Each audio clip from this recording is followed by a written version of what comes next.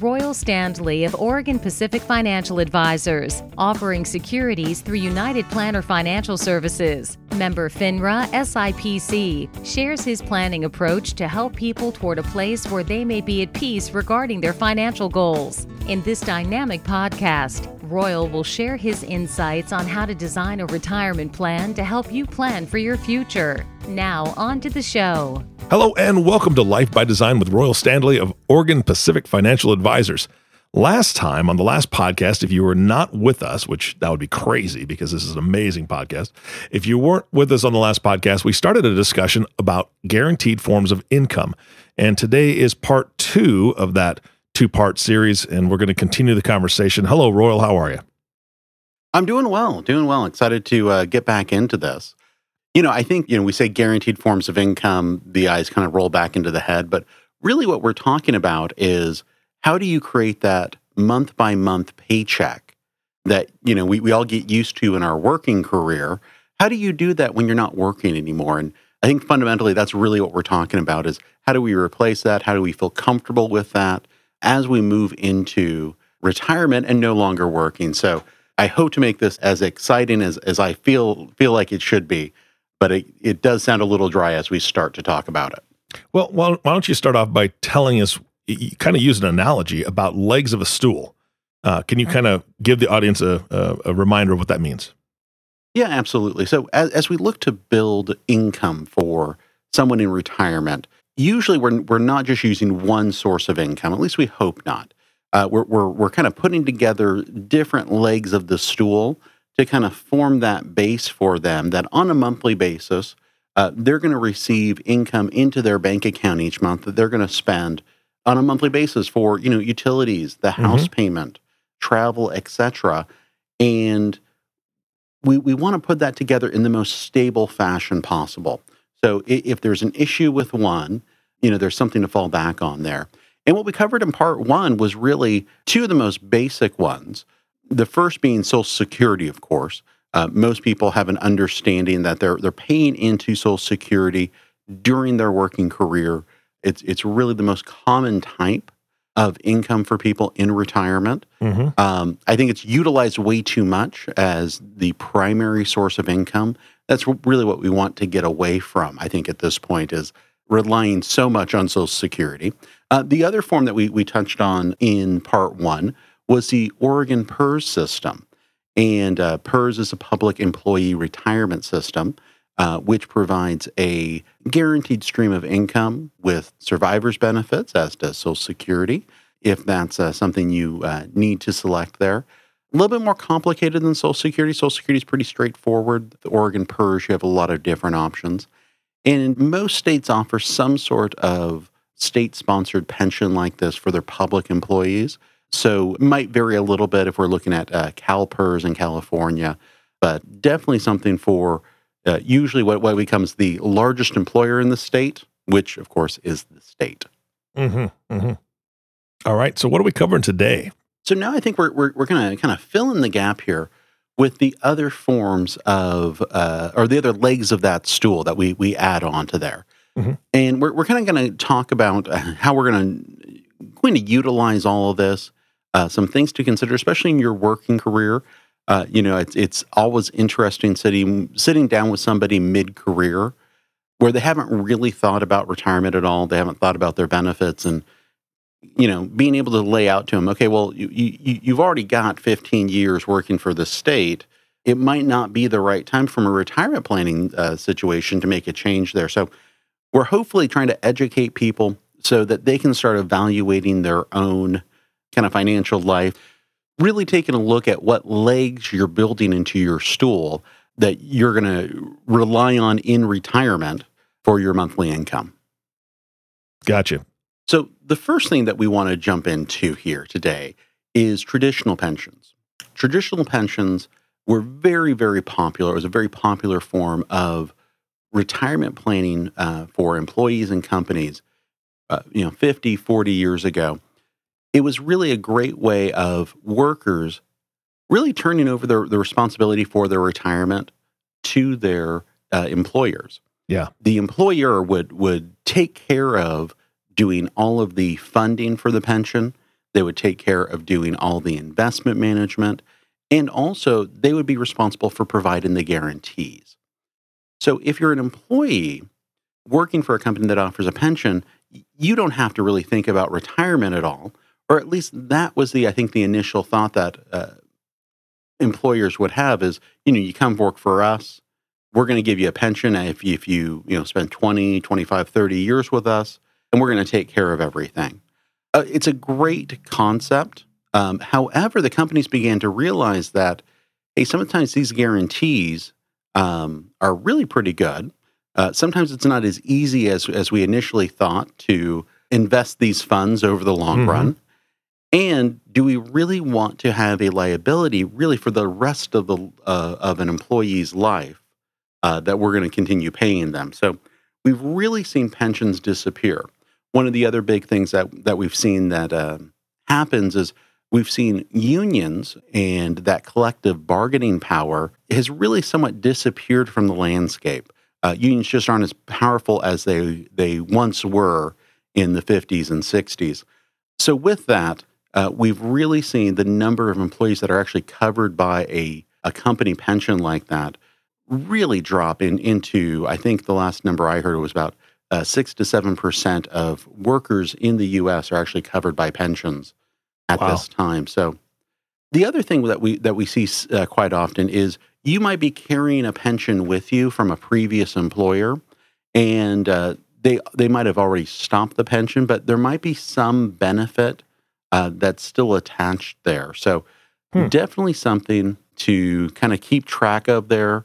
Usually you'll get at least an annual mailing if there was a pension that you are eligible for down the road. The other thing that happens is when you apply for Social Security will go out and kind of do a quick kind of review of the landscape of pensions to see if there's anything that might be available for you. Sometimes this creates some confusion there because it might just be a small pension plan with $20 in it and you need to roll that over. But sometimes I've seen that uncover some sizable retirement benefits. So when you get that letter and it kind of gives you the breakdown, what you might be available, it's good to take some time and do some research there with the traditional pension. Yeah, that'd be a nice surprise, right? It is. I had one client, he worked in the same place for probably 30 years, virtually his entire working career. And the thing was, even though he was working in the same place, he had worked for about 5 different companies. And so we probably went through, I think, 5 or 6 different old pensions or retirement plans, and he was always coming up with something new. Every time he'd come in, he's like, hey, I have this old pension for the 2 years that it was XYZ company before they went out of business and were bought by ABC company. So gotcha. It's always fun to kind of find those types of things. And sometimes they can be pretty substantial, nice benefits that you don't really even think of. Yeah. Now, one thing that we see that's quite different oftentimes from PERS or Social Security is most private pensions, they don't have that inflation protection benefit that Social Security or Oregon PERS will, where there's a cost of living adjustment. Oh, okay. Oftentimes what we see is it's going to be a flat dollar amount. And what that means for you as an employee is just kind of realize that your first year of retirement, that's going to be the largest benefit you're going to get. Because each year, even though the dollar amount's going to stay the same, your purchasing power is going to be reducing because of inflation. Mm-hmm. So the other thing that we often see with pensions is they do oftentimes offer a survivorship benefit or additional benefits for the spouse.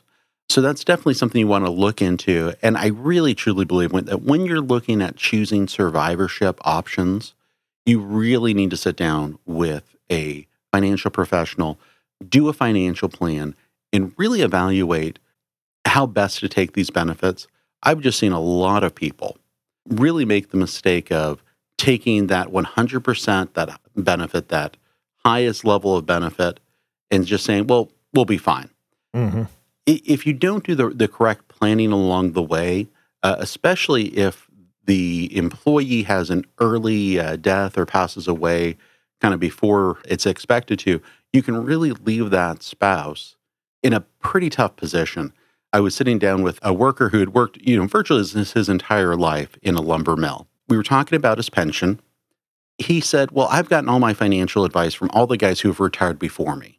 And everyone who's retired before me has taken the highest possible benefit and not worried about survivorship. And I was like, okay, great. Let's just kind of walk through this. And he's like, well, they all told me that they're going to be fine with that. And I'm like, that is an absolutely true statement. They are going to be fine. Absolutely. They're going to have the most money during their lifetime. But what happens to the spouse if that worker passes away after just a few years? They lose all of that protection that the pensions provide. So definitely sit down, look over your options. And in this case, we were able to convince him that his spouse, who was also about 10 years younger than him, would probably be around a lot longer than he would be. Yeah, absolutely. And that's just it. With that planning, there are so many questions that need to be answered. If it's a woman that's been working for the company and she has a pension and a husband, maybe it is best that she takes the full amount because she's going to outlive him possibly. But then, I know that part of what you do, Royal, is you talk to your folks about, healthcare and their kind of family health history and how that might play into their future, because you got to take all that stuff into consideration. I just don't think a lot of people think of it. I think you're right. It's that kind of emotional, hey, this is looking pretty good. I want to get as much as I possibly can so that we can really enjoy our retirement. Well, that's great. But if 3 years later you kick the bucket, your wife's not enjoying much. Right. So I think most people want to protect their spouse, even though it might mean giving up a little bit there in benefit. Also, it's maybe looking at life insurance to protect that spouse if you pass away before you really thought you might. So that's really kind of the basics of pensions. We see a few of these, but oftentimes, I'm probably going to just guess maybe 10% of people that we work with have a pension. And then in many cases, they tend to be smaller dollar amounts because unlike Social Security, where you might pay into it, 30, 40 years, it may only have been around for, 5 to 6 years, because we have seen a lot of those pensions kind of shut down and change over to kind of more traditional retirement savings vehicles like the 401k, something along those lines. Got it. All right. So those are the types of guaranteed income that are really provided by either the government or an employer. This next form, I think, is unique because this is a form of guaranteed income that you as an individual can go out and purchase. And that is really by utilizing an annuity through an insurance company. Now, when you think of an insurance company, a lot of times you might think of a life insurance. Life insurance is insurance that's designed to pay your beneficiaries should you die too early. An annuity is kind of the reverse of that. This is income that's designed to keep paying in case you live too long. And with an annuity, most guaranteed annuities over the course of a lifetime, they're going to be there that entire way. The insurance company is utilizing some of your assets to create this income stream that's going to be guaranteed over your lifetime. So let's just kind of get into some of the basics here. All right. And kind of talk through these to give people, I think, an idea of what's available to them. Now, first and foremost, I'm going to say annuities are not for everybody. Not everyone needs to guarantee income. Sometimes you have enough assets where that's just not a concern, but oftentimes annuities can just provide that extra level of comfort to people where they just don't have to worry about, that paycheck ending one day. Yeah. So the most common type of an annuity that's kind of when people talk about that guaranteed income stream is what we call a single premium immediate annuity, or a SPIA. In a SPIA, you're basically creating a contract with the insurance company. You're giving them a sum of money. They're going to take that money, and based off of where interest rates are and the amount of money you give to the insurance company, they're going to guarantee you in most cases, a monthly income stream for the rest of your life or for a specified period of time. So oftentimes what we'll look at here is utilizing a SPIA, a single premium immediate annuity, as a very simple way of giving a client that pension-like income where they can just rely on that being deposited each month. So one of the biggest factors here is if you're taking a life-only SPIA, and once going back to that pension idea, life-only, is if you were to pass away after, let's say, the first month, you might have given the insurance company, $100,000. You've gotten $400 back in immediate income. If you pass away with a life-only single premium immediate annuity, you've really given the insurance company a windfall. So that's definitely not what we recommend. Yeah. A lot of times with these SPIAs, you can also say, I want this for the rest of my life, but in case I pass away early, I'd like premium payments to continue for 5 or 10 years, or I'd like income payments to continue on until the insurance company has paid back everything I gave to them. You lose a lot of control with the SPIA, but you're getting a great income guarantee where you just are guaranteed to receive this. And that guarantee is backed up by an insurance company that has those reserves that can protect you.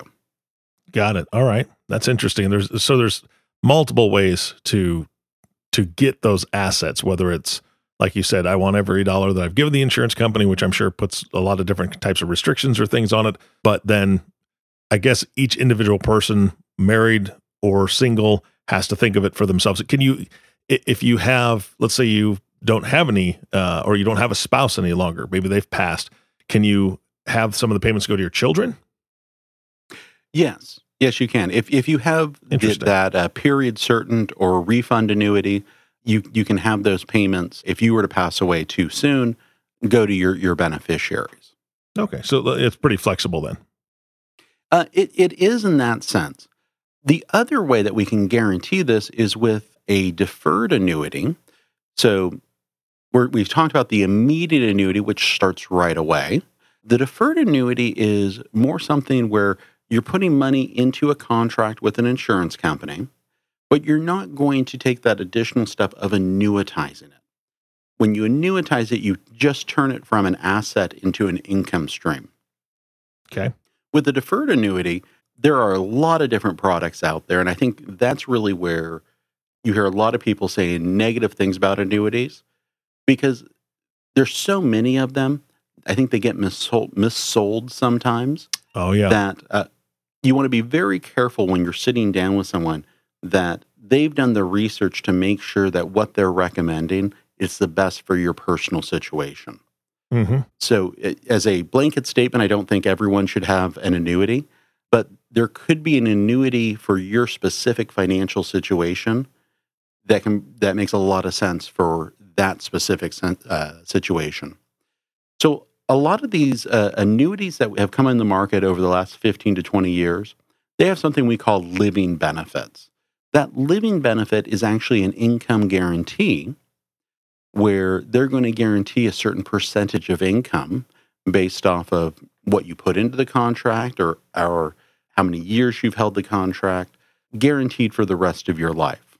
There's a lot of complexities inside of these annuities, but oftentimes what we see is you can guarantee, let's say 5.5%, 6%, depending on the contract, of the amount you'd have put on deposit there, guaranteed for the rest of your life or your life and a spouse's life. So the nice thing there is you have the flexibility more so than with a SPIA to make changes there. So if you see that, hey, I don't need this guarantee anymore, if there's still money left in the contract, you can stop the income and kind of take that income, put it into another investment if you want. With the SPIA, you really lose that ability completely because you've really turned that investment into an income stream.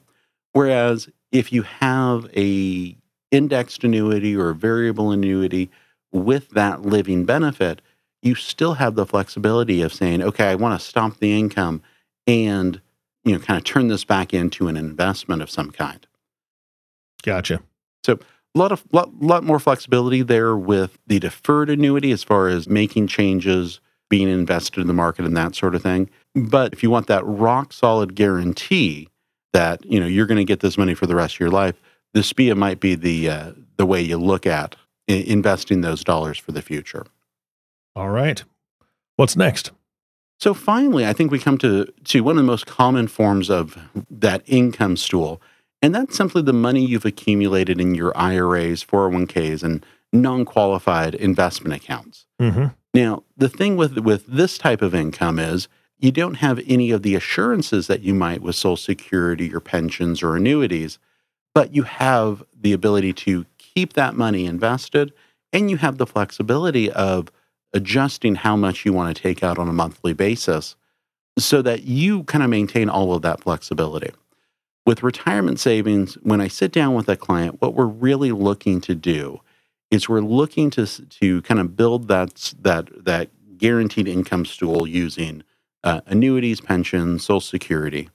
And then if there's still a need for additional income on top of that, then we're looking at taking a distribution from those retirement savings to kind of make up the difference. Usually, we will sit down with a client, kind of help them break out what their expenses are on a monthly basis, maybe factor in some annual expenses like travel or remodeling the house, that sort of thing. And then we'll use that retirement savings bucket to kind of fill in any gaps that are left over once we factored in all that guaranteed income. There's also the question of how do we invest the money inside of those retirement accounts? For some of it, we might be looking to just have that grow with the markets. Other times, we might have a very fixed number that we need to reach each month to send out to a client. So we might be investing more for income. It all depends on the individual and kind of what their objectives are for their accounts. Are they trying to maximize what they're spending on a monthly basis, or are they trying to make sure that the kids are taken care of when they're gone?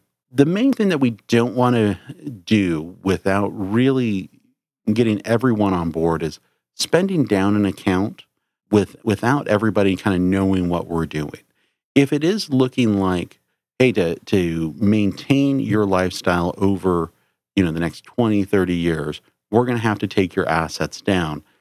That's really what we're talking about when we talk about spending down an account, is taking too much of a distribution so that over time, that account starts to have a risk of going to zero. Now, sometimes we'll look at spending down an account because we know there's other assets available. But with clients who maybe haven't saved enough for retirement, we know there's kind of going to come a date where that account could go to zero or get close to zero. So we want to have those conversations as early as possible so that our clients have the ability to kind of make those tougher decisions of, does it make sense for us to downsize? Are there other things that we can do? Should I work an extra year or two to just put us in a better situation for the future? So as we kind of wrap up today, we talked about those guaranteed sources of income and then finally that retirement savings. So we want to make sure that people are saving enough in retirement so that they have that flexibility to really lead the life that they want to live for the future. Yeah, Royal, so many of the things that you spoke about today there's a lot of moving parts, right? There's a lot of pieces, there's a lot of options, there's a lot of different things that need to be dealt with and addressed, whether it's age, whether it's when you retire, whether it's how many different accounts, what you're holding for real estate, the SPIAs and all the other acronyms that you threw at me today. That's a lot to take in. And for anybody who's listening, I'm just going to say this. If you are working with an advisor currently and you've had this discussion or they're suggesting things as far as maybe annuities, especially, I don't think it's wrong, or I don't think it's a bad idea. And it's definitely not, against a relationship for you to get a second opinion. And Royal, I'm going to ask you, can you take some calls? Can you take some emails from folks that maybe needed a second opinion on their specific circumstance? Because this is complicated. Absolutely.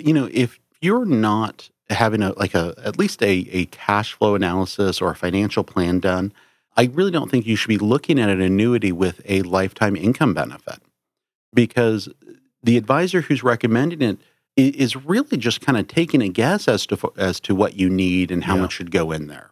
Without doing that financial plan, we can't answer that question of how much do we actually need to put into that guaranteed vehicle, and how are the other assets going to function to kind of fill in those gaps. So I completely agree with you there, Eric. A second opinion is valuable if you feel like maybe this is the first or second time you're sitting down with an advisor and he's recommending a investment solution where you're going to tie that money up for the rest of your life, you need to make sure it's the right solution for you. And that's exactly what we do here at Oregon Pacific Financial Advisors. All right. So how do they reach out to you, Royal? Yeah, you can email me at royal@opfa.com. You can call our office at 541-772-1116. Great. Thank you, Royal. I'm going to have to listen to this one a couple times, and I was even on it. So there's so much to learn. Again, thank you for your time. And audience, thank you for listening to the Life by Design podcast with Royal Stanley. If you have not subscribed to the podcast yet, please click the subscribe now button below. This way, when Royal comes out with a new podcast, it'll show up directly on your listening device. This makes it much easier to share these podcasts with your friends and family. Again, thanks for listening today. For everyone at Oregon Pacific Financial Advisors, this is Eric Johnson reminding you to live your best day every day. And we'll see you next time. Thank you for listening to the Life by Design podcast. Click the subscribe button below to be notified when new episodes become available. The views expressed are those of the presenter and may not reflect the views of United Planner Financial Services. Material discussed is meant to provide general information and is not to be construed as specific investment, tax, or legal advice. Individual needs vary and require consideration of your unique objectives and financial situation. Always seek the advice of your financial advisor or other qualified financial service provider with any questions you may have regarding your investment planning. Advisory services offered through Oregon Pacific Financial Advisors, Inc. Securities offered through United Planner Financial Services of America, member FINRA and SIPC. Oregon Pacific Financial Advisors, Inc. and United Planners Financial Services are independent companies.